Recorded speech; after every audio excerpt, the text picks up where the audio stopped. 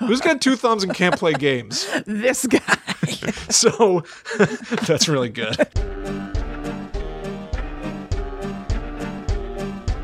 Hello, welcome to Guide to the Unknown. I'm Kristen. And I'm her little brother, William. And this week we're going to do a rundown of some popular, cool horror video games. This is something that people have requested, which honestly, not that I'm surprised by it, but we've touched on video games certainly on this show in the past. We've done Five Nights at Freddy's. Right. We've talked about... Silent Hill. Silent Hill, there you go. But by and large, even though I am certainly a video game fan, sometimes I struggle to actually condense what's in a video game into something that's shareable here. Because obviously, unlike a movie, video games go on for dozens of hours of material. They can be sprawling. They can be quite dense. I found myself up against quite a feat. Did you? With one of these games. I'm very excited about yours. I don't know if I rose to the occasion. I don't care. I found myself intimidated by Fatal Frame. That's great. Yeah. There's just a lot going on. That's sort of what I expected. But it's very cool. A deep franchise is my understanding. Yes. So we're going to be spoiling things, I should say. Completely. I want to say this topic was inspired by Lindsay from the Guide to the Unknown Facebook group, which you can find at facebook.com/group/GTTUpod, because they commented asking about which was the episode where we went over all the horror video games. And people commented back being like, oh, they haven't done an episode like that, but they talk about this here and this there. And I wrote back and I was like, we haven't done that, but that sounds like a good idea, so let's do it. So here we are. So thank you very much. So we've each gotten sort of a handful of games that we're going to give in our impressions of the lore. We're going to try to explain some of their stories. Honestly, my personal feeling about doing a show like this is that I think for a lot of people out there, everybody's comfortable picking up a book or hitting play on a movie or a show. Not everybody's comfortable grabbing a controller and playing a video game. Yeah, not it's not as passive. The things. Yeah, exactly. So I think that arguably less people have played these games. I haven't even played all the games that we're going to talk about. Right. But so this is at least a way for us to present to you a whole world of horror that you may not have access to otherwise. I mean, I feel that way. I haven't played any of these games, so I like just being able to read what the story is about without having to do anything else, frankly. Yeah. I've also, not a ton, but I've definitely gone and watched cutscenes from video games that you've told me about being cool on YouTube. So I feel like this is kind of equivalent. I have watched all the Uncharted cutscenes. They're still in my YouTube saved thing, so if I ever save something, I have to go through 9 things of Nathan Drake. Oh, good. Sounds fun. Yeah, it is. But yeah, it's fun to just hear about the plots of them. I know, they're very creative. Yeah, they're very creative, and there's some wonderful storytelling happening in video games. Oh yeah. The other thing that I want to call out is that our upcoming episode of the Netherworld Dispatch, which should be out next week on the 13th, we're going to be playing some horror games as well. So if you're not already a patron, go to patreon.com/GTTUpod, sign up, and this coming month on the 13th, you're going to get an episode where Kristen and I are actually playing stuff, some of which we might even be talking about in this episode, some of which are going to be completely different. So we're doing all horror games right now. Yeah. It should be pretty cool. Especially after researching the stuff, I'm excited to actually see it in motion. Yeah. I saw some of it in motion during my research, but to play it. Yep. Totally different beast. Can we start with you and Fatal Frame then, since it was so heavy? Let's get it out of the way. I feel heavy hangs the crown. Oh. Because people love Fatal Frame. I know that friend of the show and patron Drew is a big fan of Fatal Frame. Okay. I'm afraid that I'm going to let him down. Listen, I don't know much about... I know the bare concept of this franchise, and I believe it's a sprawling franchise with many entries. Yes, it is. So I know the gameplay hook, but I don't know anything about the lore. Okay. If the lore runs so deep, we can't be held responsible for outrageous lore. It's just that there are a lot of games. I think there are 5 of them. Okay. And so they each have their own story. What I have chosen to do here today is tell you the story of the first game, then some selected, especially creepy characters from the rest of the game. That sounds wonderful. So bits and bobs. I'm very thrilled about that. Okay, great. So here's the deal. The broader thing is that you have something in this game called the camera obscura. This is how the gameplay works.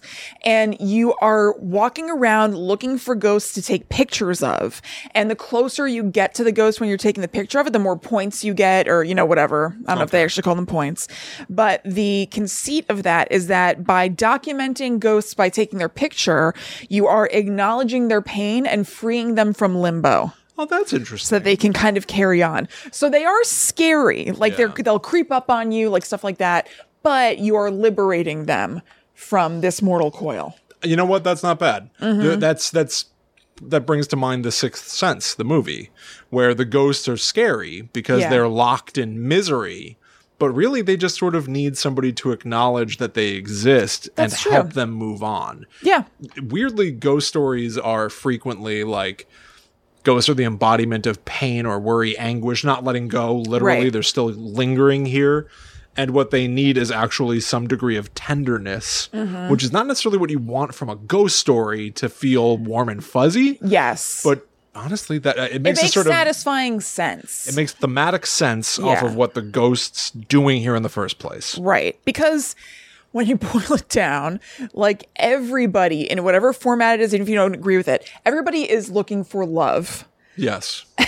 Like it does. I don't even mean romantic love. No. But everybody's looking to feel loved. To feel heard, to feel understood. You deserve to feel understood. And so even in the afterlife, it does make sense that they're still seeking that. Yeah. Because everything everybody does is motivated by love. Correct. And they're probably lingering here because they're feeling the direct absence of that. That's they say that ghosts have unfinished business. It's closure. It's literal closure on how does...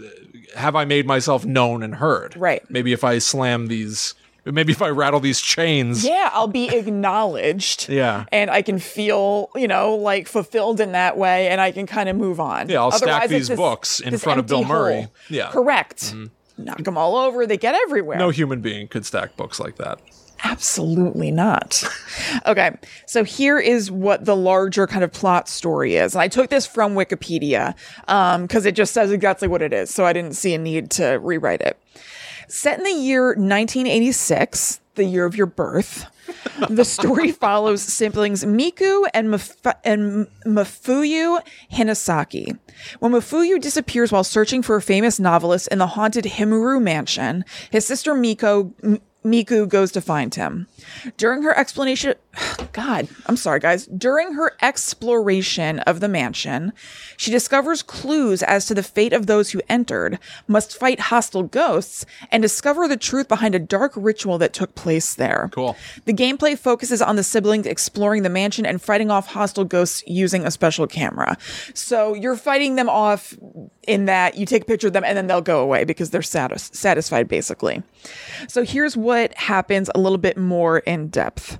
So Mafuyu is searching for his tutor, whose name is Junsei Takamine, I'm going to say Takamine. Okay. And his assistants. And so Miku follows him. And as she explores the mansion, Miku discovers signs that I bet it's Takamine's party were killed by the mansion's ghosts and finds rope burns appearing on her wrists and ankles. Oh. Further exploration through the mansion turns up information on a dark ritual that took place within Himuru Mansion. A chosen shrine maiden was torn apart using ropes attached to her limbs and neck in the so-called strangling ritual. Very Blair Witchy. Yeah. Then the ropes that killed her were used to seal the Hellgate, a portal to the afterlife that keeps a dark force known as the Malice and the dead from escaping into the living world. The last time the ritual was performed, the sacrifice was Kiri Himuru. Shortly before she took part in the ritual, she fell in love with a visitor to the mansion. Fearing that Kiri would not want to perform the ritual, the master of Himuru Mansion has the visitor killed and lies to Kiri, telling her that the visitor has left.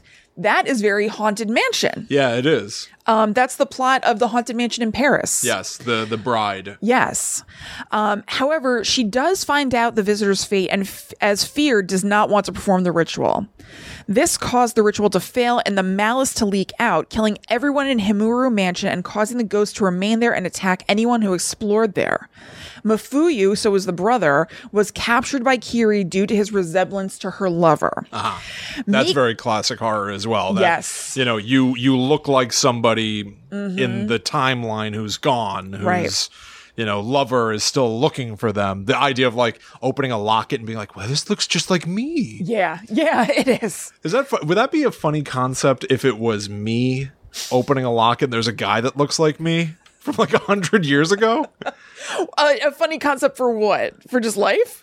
Yeah, I guess like a smiling. I mean, it would maybe, yes, if you presented me a locket that had you cross-eyed smiling like that and said, look at this guy, I found this at a thrift store. Indeed, that is a funny concept. Perhaps you're related to this fellow. And it's like a grainy sepia tone photo of somebody who looks like me, but like holding a pitchfork, like a farmer, It'd be like your American Pickle situation where like that movie where Seth Rogen is, playing himself as like an ancient ancestor. Yes. He gets pickled and gets transported to today. It was a cute movie. You saw it? Yeah. Why is he alive? They acknowledge that's just silly. It's just silly. They just go with it. The point is get ancestor and modern day guy together. That's all. So they can compare times and abilities. Yes. I think that there might be a narrator to the story here and there or something, or maybe they say it, but they acknowledge in some way, like, I know, just go with it. Yeah, fair enough. Mm-hmm. Yeah, I love the idea of taking that horror concept, but the fact that like usually the concept is a modern day female who's conventionally attractive opens a locket and it's a photograph of a woman who looks identical to them but is like in an elegant evening gown. Right. Used to be the queen of this manor or used to be the wife of the mysterious steel magnate. Mm-hmm. Probably was killed by the mysterious steel magnate. And it's like, my God, I look just like this woman. Right. But if it were me, Will Rogers, modern dummy. Yes. And I open a locket and it's like some goofball. A goofball from 300 years ago that I look exactly like. And there's some sort of a ghost that's coming at me. You have to free him somehow. I have to free the spirit of a guy that looks 100%. And like, it's just unlikely for somebody 300 years ago to look exactly like me. Right? Yes, it is. Yeah. Yeah. But why? I don't know. Is it? Because it's unlikely for anybody to look like anybody. No, that's not true. What do you mean? Because I think that I have defied any type of style. My beard's unkempt, my hair's unkempt. William, that's very stylish. Look at me. No, but it's true. Okay, well, 300 years ago, that was not the style. So I guess it would have to be somebody with like that's kind of what Seth Rogen looked like in American Pickle. We'll workshop this concept later. I just think that you're not as like uniquely like carbon copyable as you seem to be thinking. I feel I'm purely a man of today. Superman's the man of tomorrow. Yeah. I'm the man of today right now. If you're saying that you don't have any discernible style or whatever, then doesn't that mean that you could kind of look like anybody? If I was in a time machine, I was dropped off 300 years ago. Mm-hmm. Do people go, whoa? Or do people go like, yeah, this guy fits right in? I mean, they would definitely go, whoa, but that's not unique to you. Because I'm so cool. Correct. All right, whatever. Because they didn't have polo shirts back then. I'm not wearing a polo shirt. Oh, you know what messes me up? Your, what's it called? Your mask. You're holding me to a style I haven't had in years. I used to wear polo shirts 100% of the time. Now I'm just down to the t-shirt. And yet my reputation is hounding me. Do you wear an undershirt under your t-shirt, or did you just strip off the polo shirt? Stripped off the polo shirt. This is what used to be an undershirt. That's what I'm asking. Yeah. Okay. Yeah. I like that for you. I'm glad about that. Thank you. And I just usually have my mask around my neck like a dickie.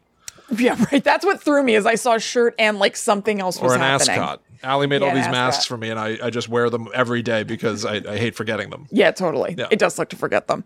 Why the hell were we talking about that? Oh, yeah, okay, here we go. Because we were on the topic of the episode. That's why. Well, because Mafuyu looks just like Kiri's lover. Right. Who was killed by her father or whatever. This is the kind of episode, this is the kind of tirade where we get the weirdo 1-star review where they're like, they don't even talk about the topic. We always talk about the topic. We really usually do. This is the first tangent we've been on in a long time. And it's still pretty related, you know? Well, it's about, I guess it is about whether you would fit in 300 years ago. It was about me opening a locket and seeing a different me, which I still love. I would love to see that. It is funny. Yeah. Okay, so here's what happens after they find out like why Mafuyu was captured. Miku finally reaches the chamber of the Hellgate, where she confronts Kiri's corrupted spirit. With her spirit calmed using an artifact called the Holy Mirror, Kiri accepts her duty as the Rope Shrine Maiden, keeping the malice at bay for eternity.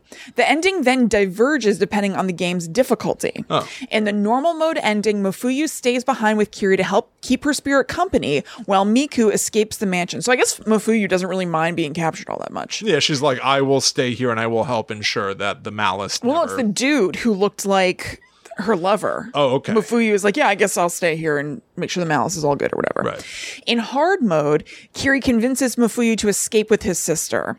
In both endings, the spirits trapped in the mansion are freed, while Miku loses her sixth sense. Huh. Then there's a third ending, which is exclusive to the Xbox version, which sees the spirit of Kiri's lover returning to her, while Miku and Mafuyu escape. So what I'm hearing is there are very classic elements of sort of gothic romantic horror with very classic concepts of vengeful ghosts who are actually sad and need help. Right. And you set them free by taking photographs of them. Yes. And the gameplay stuff is the better the photograph, the higher the score. Now that is also not dissimilar from Pokemon Snap. I know. It's like Pokemon Snap with ghosts. It's basically scary Pokemon Snap, except that the things you're snapping are very scary. It sounds pretty cool. It does sound cool. So now let me tell you about some of the greatest hits, some of people's favorite, like most memorable scary ghosts in this. Yeah. Okay, there's somebody who's known as the Falling Woman. This is from Fatal Frame 2, and this is a ghost who jumped to her death, and now she just relives it over and over. She's stuck in like a residual haunting where she's just doing this over and over again. wow. And she comes after you when she sees you, because I guess she can see that you see her or whatever. And because when she fell, all of her limbs broke, she's like dragging herself over to the picture I saw was her actually upside down, and like her face is facing you backwards, and she just kind of drags her limbs. Almost like the spider toward walk you. from Yes. The Exorcist. Yep, exactly. Interestingly, there's also a broken neck woman, which is very much like the bent neck lady. Oh, yeah. So that pops up in Fatal Frame 2 as well. And then there is something from Fatal Frame 2 that's like a cool, because the other thing is that like when you snap pictures of these ghosts, it brings you to basically a cutscene telling you their story, either before or after, I'm not sure. Okay. So there are all these like mini stories within the game telling you the messed up stories of these ghosts. Well, that's cool. So there is a story about these freaky twins, and it involves an esteemed doll maker who builds his daughter Akane all sorts of Akane, all sorts of dolls to make her feel better over the loss of her sister Azami, including a real life-sized replica of her past sister. Oh. Akane forms an unhealthy attachment with the Azami doll, and then it doesn't take long for this doll to get possessed by an evil spirit and operate on its own. The possessed doll makes Akane kill her father and then proceeds to take Akane's soul, which is just devastating. And it's very scary. Yeah. It sounds like it's like a very, very sad plot line. I really love the vignette style of this, the anthology of like, this is the story of this spirit, this is the story of that spirit. There's so much, because then you have this like broader story where you're following your heroes who have the camera, but then you get to learn all these little things about the spirits along the way too, which is very cool. You know, I was never, this is a franchise that I was always aware of, but never really got into. What you're describing to me sounds like a very potentially good version of the movie 13 Ghosts with Matthew Lillard and Tony Shalhoub. Yeah, you're right. Which is all about the Black Zodiac. And here's the... That is such a badass name, though. The Black Zodiac. I love it. I know. But the ghosts in that movie, they did this whole thing of like, there are 13 different spirits, and they're each very frightening. There's like the witch, there's the Juggernaut, there are the Jackal. The Jackal. That's the scariest one. The Jackal was a person who was mad, and they had a metal cage over their head that they burst through, and they're in a straight jacket that they've ripped their arms off of, so the sleeves are just flapping loosely, and they're just screaming and running after you. My former boss at the salon was the Jackal for Halloween one year. Were you there for that year? Yeah, that's right. Yes, I was. She does really amazing special effects makeup, just like as a hobby. Like really amazing, yeah. Yeah, it's really good. And she looked awesome. The movie is like an abundance of style, arguably too much style. Yeah, 13 ghosts. Yeah. But they really went into like the profiles of each of these spirits. Yeah. And that I always found fascinating. The movie was okay. But then I remember I would go online and read the story of the Black Zodiac ghosts frequently. And that's what it sounds like. If I were a kid and I got into Fatal Frame, I would pore over all of the details of all of these ghosts. I would want to know their individual stories. There are a lot of them, and actually one of them took off like crazy and has become kind of like a Japanese version of the Slender Man. From the game, from what to tell you the truth, I saw one thing that said that it was spawned from the game, and then I saw another source say that the game took this existing character and incorporated it, so I couldn't swear, but there's definitely overlap either way. And they're known as 8 feet tall. That's the name of this character. And maybe it's a weird translation or something, or maybe it's not. Maybe it's just a freaky name. But it is a woman who is 8 feet tall, unsurprisingly. And the story of 8 feet tall popped up on a Japanese website in 2008. Very much a creepypasta, basically. And it's a long story. It's really cool. I have it linked in the show notes. And the story describes a very tall woman who's wearing a brimmed hat and who had a creepy little laugh like, po, po, po, it says. Okay. And when she sets her sights on you, usually children, you would die in a matter of days. Oh. Somehow she's going to come get you. The fact that it's days makes it worse. Yeah, you have to wait for that. Like the conventional American thing is if she looks at you, you die. Right. Right. It's sudden. Yeah. But the more sort of like 7 days of like The Ring, where now you're tortured and you have to live knowing that the end is coming. Totally. Is so much more horrifying. I wonder if that is at all kind of like a frequent Japanese sort of horror construct, because that's, Ringu, you know what I mean? Yeah. So I wonder if it's sort of a trope. Yeah, I don't know. In any way. But the story I read, like, it's very cool. I recommend reading it. This little kid sees this woman. She doesn't know what the hell the deal is. And then she goes in and she tells her grandparents about it, and they freak out. They're like, wait, what? You saw a tall, did you make eye contact with her? Did she look at you? Like, what happened? And they try to, make her not die. It's hard to imagine now having a kid. It's hard to imagine being like, I know this monster is real and out there, but I haven't told my kid that they need to make sure never to make eye contact with this thing. Yeah, right. You know, the idea that like from a kid's perspective, the adult's going like, you didn't look at it, did you? It's scary for a kid, but from an adult perspective, give him a heads up that thing might exist. Well, it hadn't come around in 15 years. So I think they thought that they were in the clear. Gotcha. Okay. All right. That makes more sense. Yeah. So that is at least the beginnings of Fatal Frame, the basic premise, and some of the coolies from it. It sounds... The coolie ghoulies. It sounds rad. I think that there is a Fatal Frame that's coming out on the Nintendo Switch. I think it's supposed to be a remake of one of the older games. I don't know. Okay. I think that people love the first one, and then there are like mixed reviews about the sequels. So I wouldn't be surprised if it was the first one. Maybe we track down the first one to see if we love it or something. That it would be certainly fun to check that out. Yeah, totally.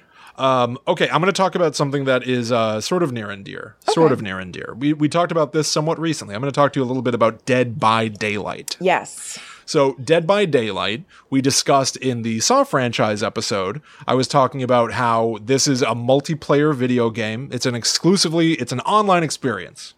4 people play as humans. The 5th player is a killer, frequently a supernatural killer, who is trying to systematically kill all the 4 humans. Yeah. The mode of the game is less about the killer actually sneaking up on you and stabbing you to death. The lore of the franchise is that there is a Lovecraftian unknowable entity. The entity creates an arena. Usually the woods, sometimes it's abandoned buildings. It's the level. It's the player map. And they pull in a killer, and they pour in 4 humans, and they pit them against each other. Can the 4 humans escape from the arena by doing all these challenges, or will the killer be able to get the better of the humans and sacrifice them to the entity? Right. All right. So here's what's here's sort of like the construct, the meta. Here's what the game actually is and how it came together. It was put together as like, yeah, we've got a guy that's basically like a Jason Voorhees type. We call him the Trapper. Yeah. You know, think of Jason Voorhees as big lumbering guy with a spooky hockey mask. He's going to get you with a machete or a variety of tools. The Trapper is big hulking guy, scary mask, and he's going to get you with a variety of tools. He'll literally set bear traps and stuff to catch you. He's obviously a playoff of Jason Voorhees because they're an indie developer. They can't get Jason Voorhees. They can't get these real characters. Sure. Except the game started doing insanely well. And so they did start making licensing deals. So now within the game Dead by Daylight, you can play as Michael Myers. You can play as Laurie Strode. You can literally play as Jamie Lee Curtis. She was my main for a while, Kristen. I played this game pretty aggressively for a while with some friends, Bobby, Mike. So there's Bruce Campbell's in it as Ash. Does the voice as well as Ash. Groovy. Yep. Freddie. At least I didn't do the voice. Groovy. I can't do it. Freddy Krueger's in there. The reboot version of Freddy Krueger. So what's that guy's name? Robert Englund. What's that guy? Is James Earl Haley? What's his name? Jackie Earl Haley. Jackie Earl Haley. Yeah, it's the Jackie Earl Haley version. Yep. That's weird. Now, usually, and this is important as we build up to the one I want to talk about. Okay. Usually, the true one. Usually, whenever they release DLC, downloadable content for this game, it'll include a killer, Michael Myers, a survivor, Laurie Strode, and an arena, Haddonfield. Right. You can literally walk the streets of Haddonfield as Laurie Strode. You can see the Strode house, Michael Myers' house, with the pumpkin, the jack-o'-lantern on very cool. the porch. It's very fun looking. It's very authentic. It really evokes the feeling of the movie. Now, with the Freddy Krueger one, like I said, it's Jackie Earl Haley, and the arena is Badham. What's the school for babies? Nursery school? Yeah, kind Daycare? of. Where do you go? No, where did we go to before we went to Reading Elementary? Christchurch Preschool. Preschool. Yeah. Didn't I say that already? You said. I said nursery school. Nursery school. Yeah. Yeah, there's a preschool where that's part of the reboot. And the survivor, the hero character, is Quentin from the reboot, a.k.a. not the iconic hero of the Friday the Nightmare on Elm Street franchise. It's all reboot stuff, which is concerning. Right? It's not the stuff you'd want. It's not. No, but there's so much other cool stuff. There is. That seems like it's just a minor misstep. Okay, well, let's talk about Ghostface. Okay. So wait, before we talk, I just have to insert this. Do you remember when you and I were playing it virtually? Yeah. Because it's like online, so Will was at home playing, and I was at home playing, but then we had the phone on and we're talking during it. And so I don't know, there's some sort of like random thing where you either get assigned to be one of the the runners, like the victims. You might be a hero or you might be the killer. Right. And like I have played it only a teeny bit. I'm just like not really great at video games. I don't really have a handle on have my hands do different things like that. And I was made the killer for this round, and we couldn't believe it. And we could hear people in the game because you could hear the other players, and they were like, "What are they doing?" I think, to be fair, this is so nitpicky, but I know people out there are thinking, this doesn't sound right. It was Friday the 13th, the game, that happened. But you could hear the other survivor. It's very similar, Friday the 13th, the game, except it's only Jason Voorhees stuff. But you could hear the other people going like, where's Jason? Are we so what? We're just going to walk around? And then they were like, let's go bully Jason. Because in the game, you can hit Jason with a stick and he'll be stunned for a minute. And so it was just people teabagging and like running around Kristen. And she's going like, what button do I hit? What do I do? And I'm looking at what she's doing, and her character's just spinning around, just swirling. She can't do the two thumbsticks where one moves you and one looks. She can't do that. So Jason Voorhees is just like stumbling slowly, looking around, then getting hit with a stick and going, huh? What's happening? And people are going like, Jason, you suck. Hearing the people was so funny. I could not believe that I got chosen to be the killer. It was pretty amazing. Believe it. It was like Will was like teaching me how to play the game, and I was chosen to be like the main person in it. It was awesome. It was awesome. It was really funny. All right, so let's talk about Ghostface in Dead by Daylight. So like I said, they've gotten real franchise stuff. Oh my God, here's Ghostface. Kristen, this is all I could ever ask for, right? Yes. All right. I'm guessing no. Within the world of Scream, there have been 2, 4, 6, 7 Ghostface killers. Mm-hmm. Billy Loomis is probably the most widely known. Yep. Followed quickly by Stu, the original 2 killers. I bet people don't know Stu's last name, though. I know it. I do too. Stu Macher. Yeah. Yeah. But you don't ever hear about Stu Macher. Okay, You might do hear you about know- Billy Loomis, but you don't hear a lot of Stu Macher Well, talk. here's a test for you, too. Scream 2, Mickey. Do you know his last name? No. Mickey Altieri. Okay. No, I would never have guessed that in a million years. Yeah, that's his okay. name. And Mrs. Loomis, Billy's mother, Mm-hmm. which I believe her name is Nancy Loomis. They don't say it at all, but that's, yeah. Then there is Sydney's half-brother, Roman. Roman Bridger, director. Of course, that I knew. And then you get Jill. Do they ever say Mickey's last name, or do you just know They it never from say like it. They life? never say Oh, it. okay. Yeah. I know it just because from life, living life, because I'm from the streets. And then there's Jill and Charlie from Scream 4, certainly lesser known, but that movie's getting increasingly respected as Yeah. time goes on. So good. the killer in Dead by Daylight is Danny Johnson, Okay. known as Jed Olson by some. Well, that just must mean he's used an alias. I don't think they're using Jed as short for Johnny or whatever his name is. The point is, it's just already complicated. yeah, right? it is. Yeah.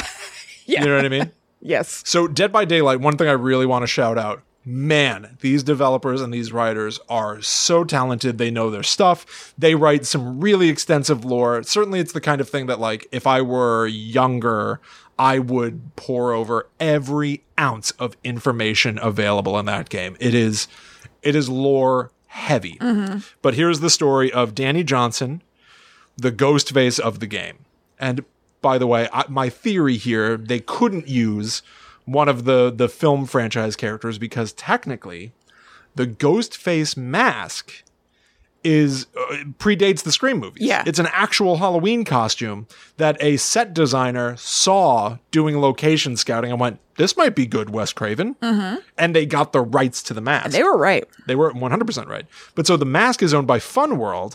I think Funworld licensed the mask, But not the character. not the characters. They didn't Yeah. own the characters. So Ghostface is one of the only killers that when you bought the pack, it's Ghostface, no survivor character, there is no Sidney Prescott, and there is no level pack. Woodsboro doesn't exist. Right. For all intents and purposes. So, Danny Johnson, known as Jed Olson by some, grabbed the newspaper from the kitchen counter. It was a week old, but his face was on the front page, grainy and sunken. It was one of those muggy afternoons in Florida when the heat and humidity permeated everything in the kitchen, making him sweat while standing still. He slouched in a damp chair to read. Ew. Gross. This article had better be good. His work in Roseville What? had been outstanding. Ghostface disappears, June 18, 1993. At first glance, Jed Olson was a modest and enthusiastic freelancer with experience in a variety of small newspapers. The staff at the Roseville Gazette appreciated how easygoing and honest he seemed, and so he was treated as a stranger for no more than 5 minutes into his interview.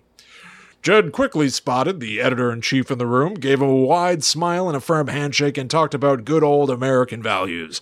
And that was it. He was in. That was an ex-contributor at the Roseville Gazette. Olson never justified his erratic career path, which zigzagged between several small towns from Utah to Pennsylvania. There was no verification of his previous jobs. He had a decent portfolio plus a good attitude, and they needed a contributor right away. The Roseville Murders. Olson had been working at the newspaper for 5 months when the Roseville murders began. Victims, from young to old, stabbed to death in their homes. From the reports, the victims seemed chosen at random, yet the killer knew his way around the houses. The multiple stab wounds indicated a personal motive. No traces of DNA were found. The local police were confounded. The murders were carried with fury akin to a crime of passion, yet coldly premeditated. The murderer also liked to stalk his targets. 2 victims had reported being followed on their way home by a dark figure a few days prior to their death. The killer would follow them from Walleyes, a small bar, and snap pictures of them at home while looking for a way in. He would watch the same victim for weeks, meticulously registering their habits and routines. When he felt the urge to kill, he'd visit the most vulnerable victim on his list and break inside the house quietly. So basically, they make a case for the Ghostface killer to have been a stalking murderer, Right. without it being tied to the Scream franchise at all.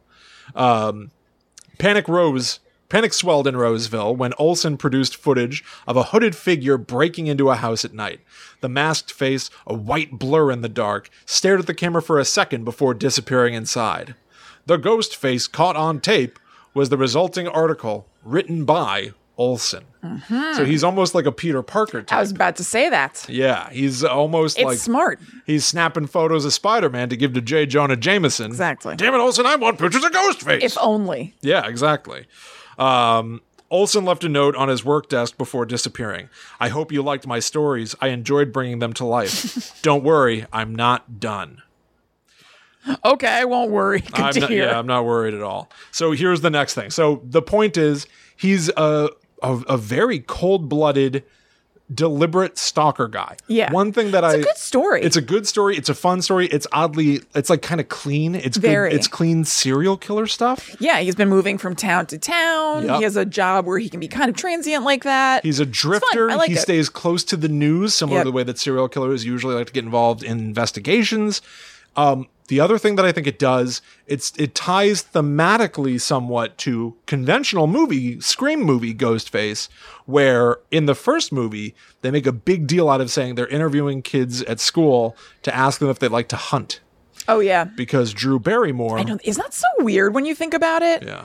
It makes it very real. Whenever I seize on that fact, if I'm watching it, like they were asking kids if they want to hunt. Yeah. It's so freaky. It's very scary. Yeah. And I honestly, even as a kid, when I got hooked on Scream as a 10-year-old, the idea of them being a hunter and using techniques typically used to track animals, to track humans, is very scary. There's a most dangerous game type quality to Ghostface in that first movie to me for that same reason. I haven't thought about the hunter thing as having to do with any sort of tracking. I thought it was really just about the gutting thing. It's definitely about the gutting. But I even feel like the phone call stuff is about positioning. It's almost like using a duck call to bring the ducks to you. Like he can call Drew Barrymore and hear where the phone rings to know where she is. In Scream 2, when he calls Cece, Buffy the Vampire Slayer. Sarah Michelle Gellar. Sarah Michelle Gellar is walking quietly through her sorority house. The phone rings, and she picks up the phone and goes, hello? And then Ghostface bursts out of a closet. One, it's good classic scary pacing for the audience to have her pick up the phone, then he bursts out. But two, from a Ghostface perspective, he heard where the phone was picked up and knows where she is in the room. I've never thought of that before. There's a tracking positioning thing to Ghostface, to me. How do I keep learning more and more about this movie? It's like an onion. It surprises me every day. I'll never be done talking about it. Apparently not. I never thought about that before, and that's very cool. We also got a bad review once because we talk about Scream too much. What?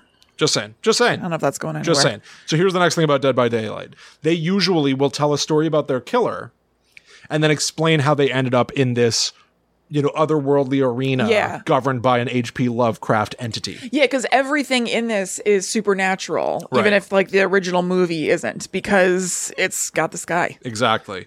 So when we were talking about Saw, I talked about how Amanda from the Saw franchise, when she lay dying on the in John Kramer's room of a gunshot wound, she suddenly felt herself no longer lying on linoleum, but lying on leaves and sticks. And suddenly she was outside in the woods. Yeah. Like the entity world is the afterlife for Amanda. Right. It canonically picks up right after her death in Saw 3 somehow. So here's how our guy, Danny, ends up in the arena. So Danny pinned the week-old article on top of a picture of lacerated scalps. A faint pang of hunger hit him, and he wondered when he had last eaten. Was it this morning while washing his knife and clothes? As you do. Or was it last night after following that girl down the street? What a normal life. He couldn't remember. Taking a step back, he admired his work on the wall. His mind drifted, remembering all the articles he'd written, the stories he'd planned, and the scenes he'd brought to life, which we know is a euphemism for killing people. Right. A shiver ran through him. A chilling breeze transformed the bedroom's humidity into an opaque, freezing fog. A woman shrieked. Dead leaves crunched under his feet. He smiled in anticipation. Almost like in some otherworldly way, he knows, Yeah. oh, I'm at a my place greater destiny where I can hunt. Like he was already corrupted by the entity into going after the 4 human survivors in an arena. Right. So trivia, the ghost faces in this game, the character's real name, as well as the town of Roseville, where he did his stalking and writing, are potentially inspired by Danny Rolling, a serial killer who murdered 5 students within 4 days in Gainesville. Oh. Does that ring a bell? No.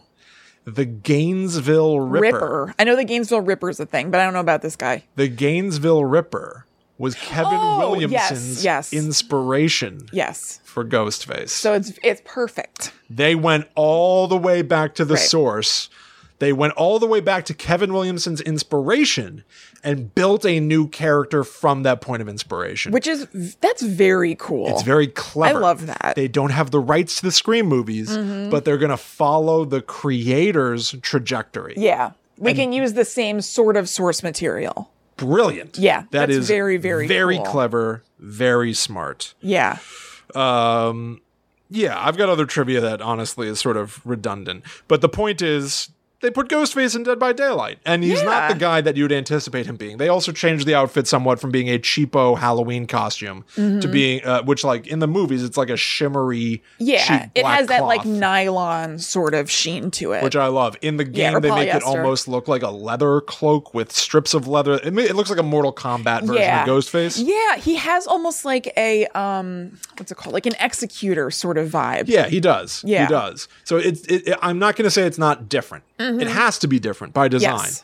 But when you don't have the rights to all of the IP's lore, you do what you can and you forge a new path that's hopefully, if people look close enough, just as satisfying. Yeah. Yeah. I think it's super cool.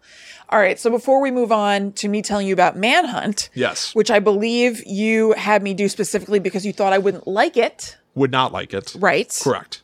And you were correct. Good. Okay. First, you got to hear about our sponsor, career coach Tracy Michelle Bullock of simplicitydoyourdream.com. Yeah. So this week, while we're talking about Tracy, I want to share one of her pearls of wisdom because on her Instagram page, she shares these thoughts and perspectives, I think just about every day.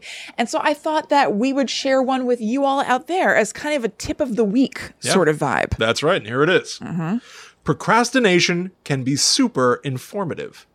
Maybe you don't need to be doing that thing after all. Okay. I find this a very freeing notion. Me too. And one that I have applied to my life before with varying degrees of success, because there are certain things that you feel like you have to do for whatever reason. But when it comes down to it, there are a lot of things in life that we actually don't have to do, but we just think we should be doing. And when you're pushing something off, it can be worth looking at whether that's one of those things. I couldn't agree more. Specifically in this context of forging your own path forward, of trying to start your own business or project or what have you, that you are answering to nobody but yourself. Right. You can get bogged down in thinking that you have to do all the same conventional stuff that's been done before, which is usually, to me, what leads to procrastination. I don't want to sit and have to create this logo or write all of this copy that nobody really reads anyway. Right, but you just feel like you have to because that's what people do. It's like a status quo sort of thing. I definitely found that with, and it's funny to say as a social media manager, but I mean, I found that with our social media. Like, no one was ever coming to us and being like, oh, I found you through your Instagram. Ever. Right. But I used to try to do a little bit more with our Instagram. Now it's just sort of like perfunctory. It tells you what episodes are out, maybe something fun every once in a while if we genuinely feel like it. Yeah. And our business has not taken any hit for it. If anything, we just continue to grow. So having somebody like Tracy as a career coach who can kind of help you come to those conclusions, hopefully faster than you would on your own, faster than we did on our own with that, is super, super useful. So among other things, Tracy offers free 30-minute coaching sessions, which is so awesome. So you got an intro session that's half an hour long that you can book through her Instagram or her website, which is simplicitydoyourdream.com. Yeah. And for personalized advice from a business pro, you have to work with Tracy. Make your appointment for career coaching by going to @TracyMichelleBullock, Michelle has one L, or www.simplicitydoyourdream.com. And just for Guide to the Unknown listeners, Tracy is offering 20% off your first month of coaching if you name drop GTTU Pod when you get in touch with her. You should be doing this as you speak to strangers all the time anyway. I mean, yeah, this should fold neatly into your daily life. Paper or plastic? Have you heard Guide to the Unknown? Mm-hmm. Come on. You know how this goes. So you'll get in touch with Tracy at Tracy Michelle Bullock or through simplicitydoyourdream.com. And just like everybody else, let Tracy know that GTTU Pod sent you for 20% off your first month of coaching. Yes. Very cool. Regular or Thank you so unleaded? much. Have you heard the most recent episode of Guide to the Unknown? Can you believe what the kids did this time? They're blowing my mind. Right. This is the sort of thing that you do. Yes. You do? Okay. What's that? I don't know. This is the sort of thing you do. Very proper. It's what you do. Yeah. Okay. So let's talk about a very improper game. Let's do it. This game's rude. This Game's rude, crude. It's got attitude. It sure does. It's not my kind of dude. This is an exploitation game. Yes. It's a torture porn game. Yeah. Yeah. Okay, so this is called Manhunt, and William was correct when he predicted that I would not like this game. This guy's not my kind of guy. But I will say it does have an interesting plot line. Like, it's very fun to talk about. It's pretty cool. Yeah, I enjoyed researching this, but I was like, bleh, Oh, bleh. yeah. It makes you want to throw up. Yeah. But it's so cool. Yeah, no, it's pretty cool. They found a way to do the kind of thing that like Rob Zombie loves, but not make it feel like that. Do you know what I mean? Yeah. Because I think that he would revel in this because it's violence overload. Violence explosion here. The point is violence, violence, violence. Right. But there's also a very frightening story that is pulling it all together, that's weaving all the killing together. Yeah, it's pretty neat. So this is what the plot is. There's this guy named Cash who's on death row and he's about to be executed when he wakes up from his death, and it turns out that he was just sedated, not actually given like the killing shot or whatever. And he has an earpiece in from somebody who's calling themselves the director. Now this is Brian Cox who's doing this, which is awesome. His voice is one. If you don't know who Brian Cox One of the best voices in the biz. Absolutely. He is, I think, one of the best known things of his is honestly X-Men 2. Yes. He was the bad guy in X-Men 2. And he was the original Hannibal Lecter in film. Yeah, and that movie is called Manhunter, and this game is called Manhunt. Yeah, you're right. That's I know. interesting. Also, what's his character's name in this? You end up finding out. His character's name is Starkweather, which I found kind of close to Stryker. Yeah, sure. It's a bit of a stretch, but still, it jumped out at me. Also, he's in Succession. If Okay. anybody watches Succession on HBO, I'd say that now is what he's most well known for. He's in the movie Zodiac, which I love. Yes. Yep. And he's the voice of McDonald's commercials where he goes ba-da-ba-ba-ba, like that. Really? Do you know those commercials, right? Well, they've been doing that jingle forever. No, but it's like him just doing it like I did it, like all soft and casual. Really? Yeah, he'll be like, 2 juicy burgers on a thingy. Ba-da-da-ba-ba. What, you couldn't think of the word bun? Yeah, I guess not. What else are they going to be on? A thingy. I don't know. Yeah, a thing. With the 2 juicy burgers on a thingy. with the seats. The pillowy one. What is Okay, so the director is in his ear telling him that he can be free, this guy Cash, if he roams around the city killing hunters, which are different gang members, and the director is going to be able to know that Cash is actually doing it because there are CCTV cameras all over the city that will be documenting it. So an interesting wrinkle to the way that this game is told to us is that we're finding all this out because it's being reported on by a journalist. Right. So it's kind of found footagey a little bit. It's very found footagey. Yeah. The whole presentation of the game, a lot of it is like, camera angles that suggest peeping Toms and watching, like you said, the CCTV camera footage. It's very voyeuristic. Yeah. All right. So you're playing as this guy. You're going around killing like messed up sounding gangs, including and everything has like a Z on the end. So there's a Nazi skinhead gang called the Skins, a sadistic paramilitary group called the War Dogs, and at one point they kidnap Cash's family to use as bait. Bad guys. A group of psychopathic murderers in monkey costumes called the Monkeys with no Z, which I found surprising. That's weird. An outlaw gang called the Innocents with a Z, consisting of the Scullies with a Z, who are occultists with skull makeup, Hispanic occultists with skull makeup, and the Baby Faces, who are demented pervs wearing baby masks, and a group of schizophrenic former inmates called the Smileys. So he's working his way through all these people, killing them for the director. Right after he kills a bunch of people, the journalist who we are hearing about from him enters the store, enters into the story, gets to him and tells him that she knows who the director is. It's Lionel Starkweather, who's part of a snuff film ring.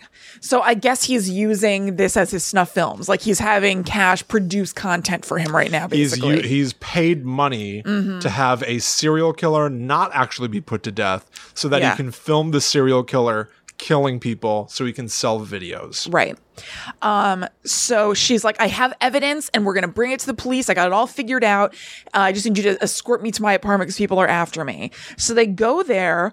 And then Starkweather sends the police who he has in his pocket because he's blackmailing the chief of police after them to the, to the apartment to like get them and stop them, but they manage to escape. So Cash tells the journalist to just go turn in the evidence, get this taken care of.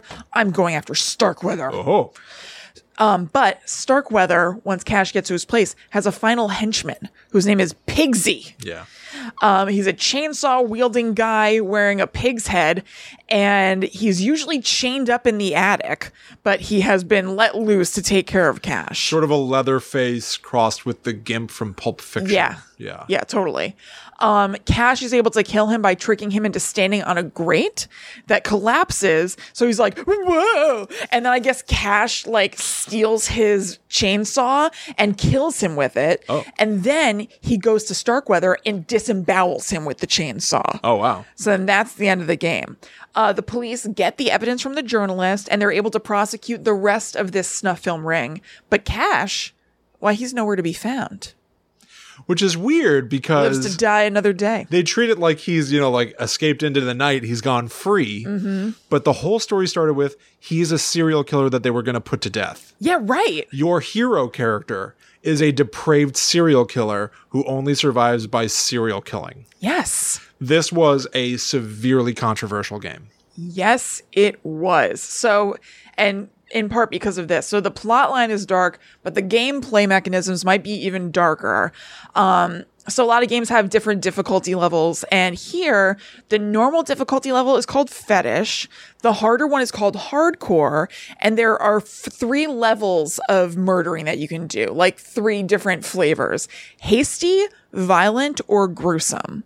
The weapons in the game are things like plastic bags, crowbars, and baseball bats, kind of like found objects. And then later on in the game, you can use guns.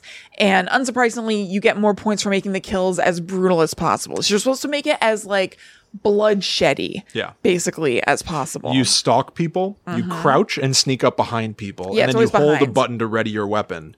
And the longer you wait at the ready, the more gruesome the kill's going to be.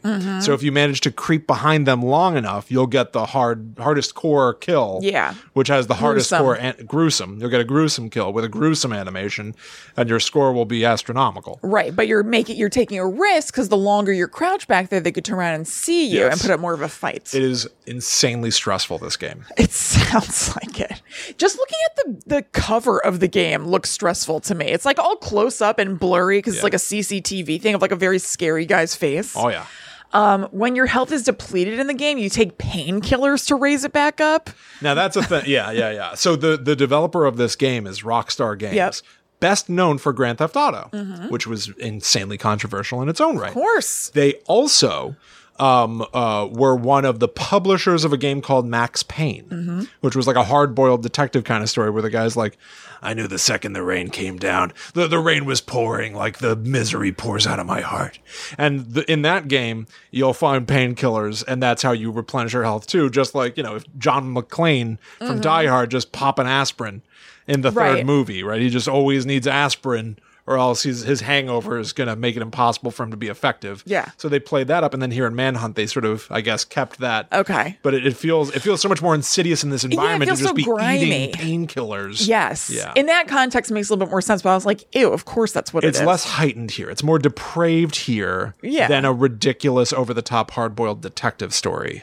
Yeah, totally. Because this seems where you have like a hero who's ostensibly good. Right, this is a bad guy anyway, who's like gobbling painkillers and like killing people as violently as humanly possible. Right. It's like so Before gross. Brian Cox will be like, yes! Yeah, right. You did it! Yeah. Oh, Brian Cox is so He's good. incredible. So there was a lawsuit having to do with this game because one teen killed another teen in Britain. Oh. And the rumor was that that kid who killed him was obsessed with this game and talked about it constantly, was like super duper into it. And then he killed his friend in a super violent way. Okay. It kind of went back and forth with people then saying that it was misreported and that it was actually the kid who was murdered who was obsessed with the game. But either way, it got really muddy. Yeah. It was brought into court and the game got a lot of really terrible publicity. So there is Manhunt 2. Yep. It was released in Britain. It was not released in America, if I'm remembering correctly. And it's not as popular. I think it was heavily censored here. Uh-huh. It doesn't follow the same plot at all. It's not about No, it's a totally different thing. Yeah, it has nothing to do with like trying to get snuff footage. It's more of a like Fight Club type story of just like somebody who's out of his mind trying to escape a place. And I haven't played that. I've played Manhunt, and I usually can't play more than an hour. Yeah. At all. Not like I'll play it for an hour here and there. Yeah. Like I've never gotten past the first hour of the game. Number one, it's too hard. Yeah. Number two, it's too spooky. Too scary. It scares me. It stresses me out because you have to. Like it. It's all about like hiding in shadows from other crazy people that are like, "I heard you. Yeah. Where are you?" Because everybody else has been told that if they kill you, maybe they'll get set free. So you're really up against it. Yeah. And there was another mechanic in the game that if you had a headset and you plugged it in, wore it, the Brian Cox voice would come through the headphones. Yeah. So I mean, that's awesome. He'd be speaking directly into your ear, going like, "Yeah, that's right. Now get him."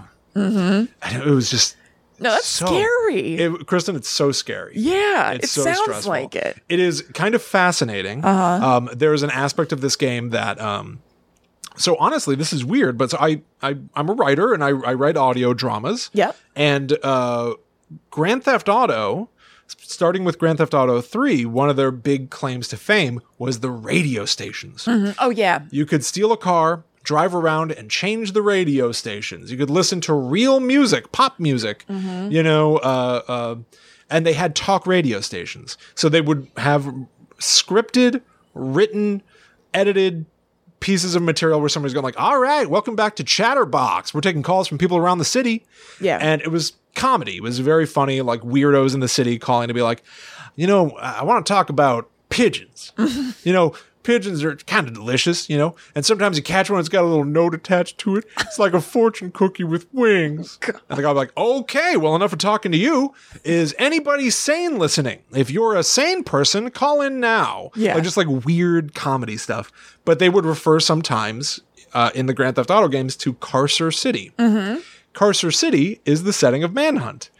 And so it started being its own little Marvel cinematic fun. universe of all these places really exist. And I like that. All these things are tied together. And like I said, if I were younger with Dead by Daylight or something, I'd pour through every ounce of material. That is what I did with Grand Theft Auto and Manhunt, of looking at all the ways that these things are connected and who are these characters and where did all this stuff come from. And it was all just so new and creative. And again, a medium that not everybody engages with. Right. And honestly, it's also sort of where my love of audio comes from. That and like Mel Brooks's The 2,000-Year-Old Man and like very early podcasts. Yeah. Like listening to stuff that you can't see is frequently just as immersive or immersive in a different way. Yeah. So Manhunt will always have a sort of a soft place in my heart despite it being so grungy and disgusting because Brian Cox's audio, it's not a film actor who's slumming it and giving a bad performance because I gotta do this video game thing.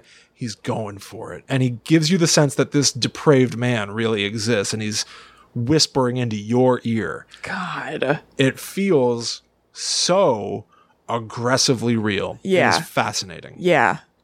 Yikes. All right, the last thing that I'm going to tell you about, Kristen, I think, is going to pick up partially from there. Like I mentioned, Rockstar Games, they did Manhunt, they did Grand Theft Auto, and I said that they published a game called Max Payne. Yeah. The actual developers of the Max Payne game series were Remedy. Yeah, Remedy.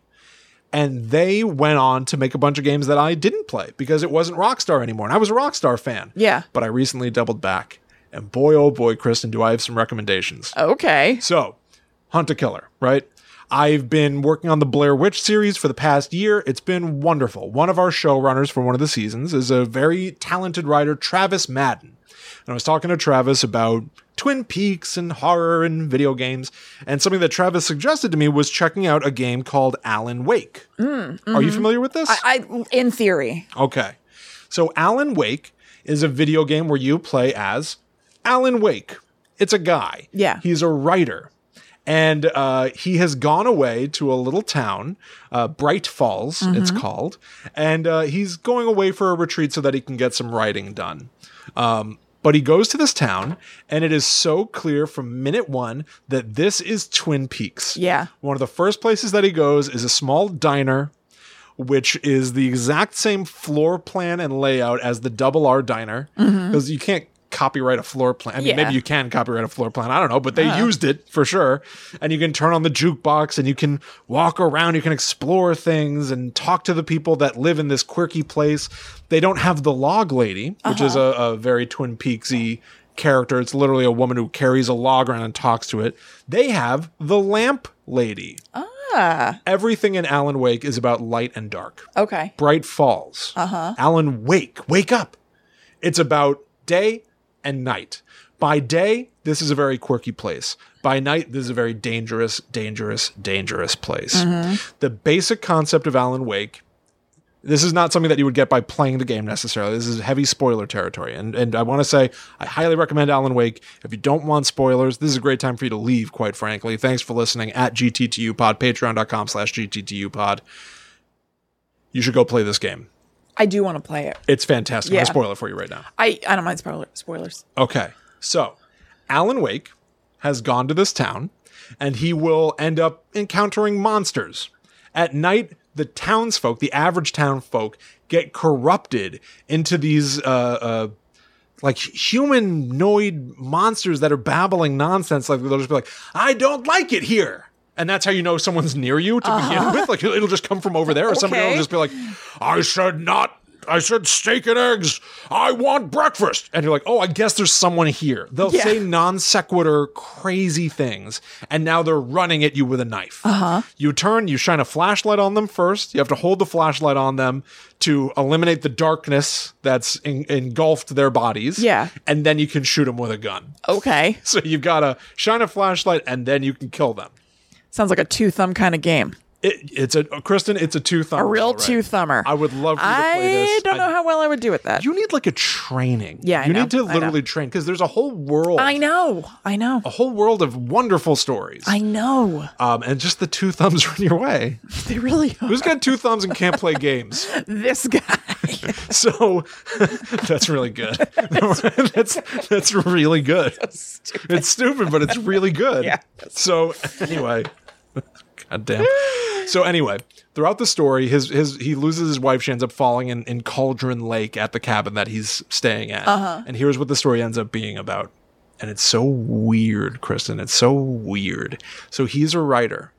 And the things that he writes change reality. There's a whole thing, and you don't necessarily get this from just a blunt playthrough. If you play the game, you just encounter weird people and weird events, and it's up to you to piece it together. But if you find, like, as you play through the game, you'll find pages of a manuscript that Alan Wake has been writing. Okay. So there's all this other extensive lore stuff, again, that you can look through in menus and read through all these stories, all this text. You can find a TV in the game and turn it on, and a show will play. On the TV, your character can stand there and watch a TV in the game. Oh, I told you it would take me a million years to play this game. Oh, Kristen, which is fine. wonderful. I'm not complaining. Remedy. Remedy is an outstanding game developer that they do mixed multimedia. I think just outside of Hunt a Killer, Remedy does tons of mixed media that is insanely immersive. Just like Hunt a Killer, like you play a game, you get audio and video and stuff. Yeah. Remedy will have that all be in the video game where you make your video game character turn on a TV and stuff. I love that. Kristen, it's fantastic. That reminds me of, I know I've talked about it here before, but that game that you and I both played on the computer, it was a PC game. Was it Gone Home? Gone Home. Yes. Where like if you walked into a room, like it wasn't just that there was a static chest of drawers there. You could open the chest of drawers and there's going to be a note there. And like whatever. You could interact with everything. 100%. All these things are very Myst inspired, I think, to some extent. The exploration, the looking for clues, the reading through documents. Yeah. But so what the game ends up exploring to a certain extent is that there is a doctor, Dr. Emil Hartman, and he runs an artist retreat where he's basically a therapist for artists who stay there. So Bright Falls, this town, is loaded with different kinds of artists. There's Thor and Odin, two elderly rock stars who are since retired, but hang out there and argue with each other and play chess. And you can just overhear them having conversations about the rock music they used to write. Yeah. The rock music that they wrote appears in the game periodically and stuff, which is very fun. That's cool. There are painters. And the thing is, Dr. Emil Hartman has noticed that in this town, when artists create something, it changes reality. And Alan Wake, being a writer, being able to literally change settings and say, the wind swept and suddenly we were outside. Yeah. He can change the entire fabric of the world around you. And Dr. Emil Hartman has been trying to exploit this ability in artists in town. So it's kind of like Bert and Mary Poppins with his chalk. Bert would be right at home in Alan Wake. Yeah. Yes. Yeah, what is Bert? Is Bert like some sort of a I don't know, mage? man. Yeah, he's right? Like, I don't know what a mage is. It's a wizard guy, right? Yeah. He does it's like a training wizard. a magic man. Yeah. A mage. Yeah. Yeah, I think Bert canonically is a mage. Do you think Bert hangs out with Mary Poppins because he wants her to teach him her arcane magics? No, I feel like they're almost peers. No. Maybe that's why they know each other. Why does she come in off the wind? She's a witch. She's a wind witch. But he's just always around? I don't know. Is he actually cleaning chimneys? What's Bert doing? I don't know. They both have like powers. Did he summon all those other chimney sweeps? Yes, he did. He conjured them to do that He dance. summoned a dozen doppelgangers. Yeah. Remember that part where they're dancing on the roof and Mary Poppins just keeps spinning and spinning and spinning with her head? This is a scary movie. It's a scary movie. I haven't seen that in a long time. Yeah. But so... I was obsessed with it when I was a kid. Yeah. Yeah, well, you were in love with Dick Van Dyke. Yes, I was. Yeah. Famously, I was in love with Dick Van Dyke. He's still out there. I know. And he's got a young filly of a wife. Is that right? Yes, his wife is like 45 years younger Well, it than doesn't him. mean there can't be an accident. I don't want an accident. Oh, wait.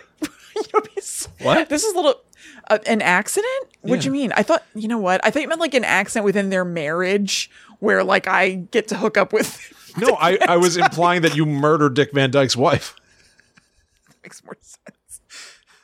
Well, does it? I don't know. They're both weird. But also, you know how there's like the concept of a hall pass? Would it be weird if my hall pass is Dick Van Dyke.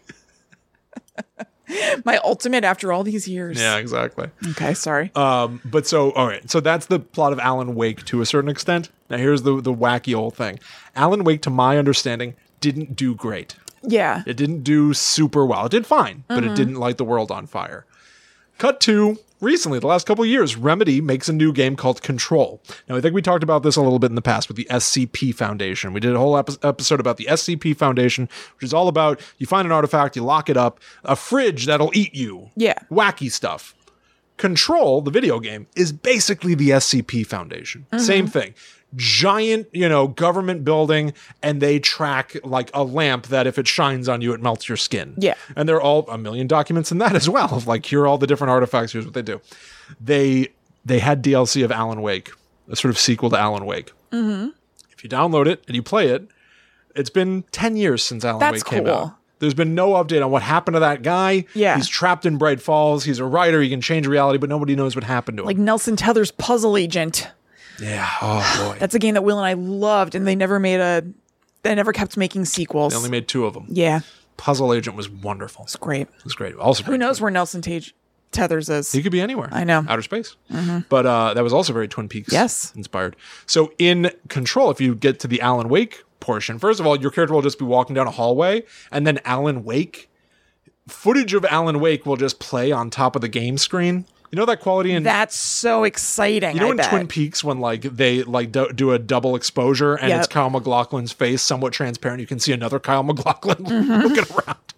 It's that, and it's Alan Wake going like, Jesse walked down the hall. She was in charge now, but did she know what to do? That had to be so exciting. It was so exciting, and not only that. Wait, had you already played Alan Wake and Yes. you wished it was, so you got to have this experience of being like, holy Yes. crap, this is Alan Wake. Yes. That's awesome. And so you go to an arena. Video games have, boss fights and stuff, but you Yeah. go to an arena where this government building is now holding a lot of the artifacts from the Alan Wake incident. Mm-hmm. And so they're in this building. And so they all have like bits of memory attached to them or supernatural stuff that ties to the events of the Alan Wake game. So you could hear echoes of the video game in this government building.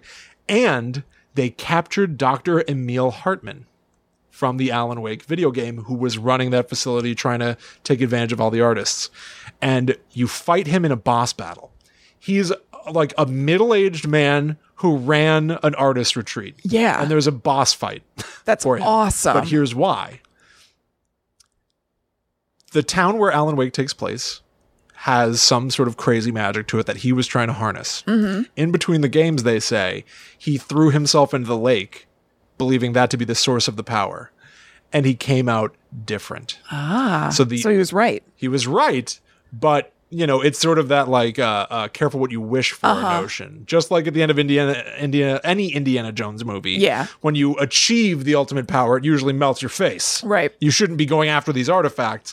Dr. Emil Hartman, you walk into a room and the lights are flickering on and off. And there's a tall, like 20-foot tall humanoid being in there scuttling around and watching you, and the lights flicker, and I always have subtitles on, and it says at the bottom, and you hear just this like growling voice screeching, Hartman was stretched.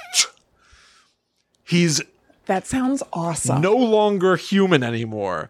His body has been pulled and distended up into this 20-foot tall beast, and he's mindlessly coming after you because of the That sounds power that awesome. he got. Yeah. Hartman was stretched. Referring to himself in the third person, indicating some sort of a madness. The fact that he was stretched, what does that mean? That should kill you. No, you didn't? You're just a monster now? Oh, okay. You got to find some way to fight him. It was one of the hardest things I ever did in a video game, Kristen. Yeah. And all the rumors, now having done that DLC, is that Alan Wake's coming back. They're going to do more with this writer who has now That's so cool. been to alternate dimensions and can control reality through his writing, which is very Stephen King as well. Yeah. Stephen King stories are about writers. And I'm a writer.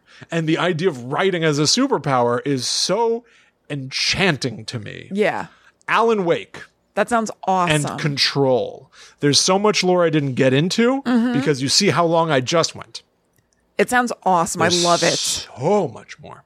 I would almost advise, like, let's figure out the two thumbs and then we launch you into Alan Wake. Because, Kristen, it's wonderful. I'm sure there's an easy mode. Even easy mode. I need a game for a child. I'm useless. These things, they're useless. Thumbs. All right, everybody. There you go. Yeah. Honestly, some horror lore and some horror recommendations. If you are a gamer and you haven't played these, go get them. If you're not a gamer, this is a whole world of stuff that maybe you didn't get to hear about before, some of which is admittedly inspired by other kinds of media, but video games do things different. Yeah. Absolutely. And you can be like me and like go on YouTube and watch cutscenes and stuff if you don't want to play them, but you think these stories sound cool. Why not? Why not? Yeah. Do it. It's an option. Check out Manhunt. Check out, listen to Brian Cox talk for like 5 seconds of Manhunt and you'll get it. You will. You'll also get why I've never gotten more than an hour in, but you'll also understand why I've played that first hour like 20 times. Yeah. Yeah. It's pretty cool. It's super cool. So there you go, everybody. What did we cover? What games? What was your first one? I talked about Fatal Frame. Then you talked Fatal Frame, Dead by Daylight. Manhunt, and Alan Wake. Alan Wake and Control. Look all those things up. They are... And Nelson Tether's Puzzle Agent. Yeah, look up Nelson Tether's Puzzle Agent. Yeah. They're all creative. They're all clever. And they all, I think, to some extent, push the limits of games to a certain extent. There's a multimedia bent there. There's a lot of story. Yeah. That I find really engaging and fascinating. Yeah. So there you go. They're all really awesome. And if you'd like to check out more Guide to the Unknown, you can go to gttupod.com. That has everything you need. Links to all of our episodes, to our merch, and to our Patreon, which you can also access directly at patreon.com/gttupod. If you donate at the $4 or more per month level, then you get all kinds of thank you bonuses, monthly episodes, monthly live streams, little bonus episodes here and there. We actually released a 20-minute bonus episode last week on top of our monthly on the books episode, just because we had too many stories to fit into last week's episode. So we recorded them and put them just for our patrons to say thank you. Yeah, why not? So go check it out. It really keeps the show going. We so appreciate it. And we give you a lot of cool stuff in return. And like I said, coming up this month's Netherworld Dispatch is going to be us playing some horror games. So you're going to hear some clips from the games. You're going to see us struggle. Maybe we'll get Kristen to try to exercise those 2 thumbs and see what happens. See what happens. Well, why not? Yeah. So go. Patreon.com/GTTUpod. Follow at GTTUpod to stay up to date with everything that we're doing, every new release that comes down the path. And if you want, you can also follow us. That's right. I'm at Chillin' Kristen. I am at The Myth Traveler. So thank you all so much for hanging out with us.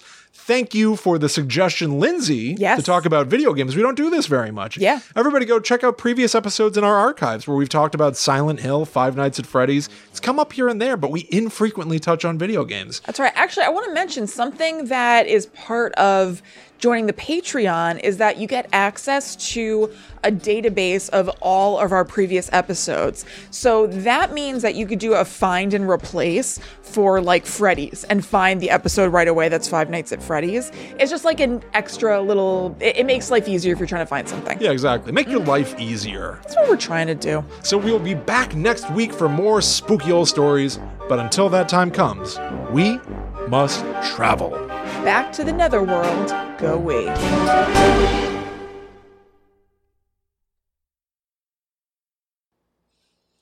Through. We're here. Beep, bop, beep. Beep, bop, beep, boop.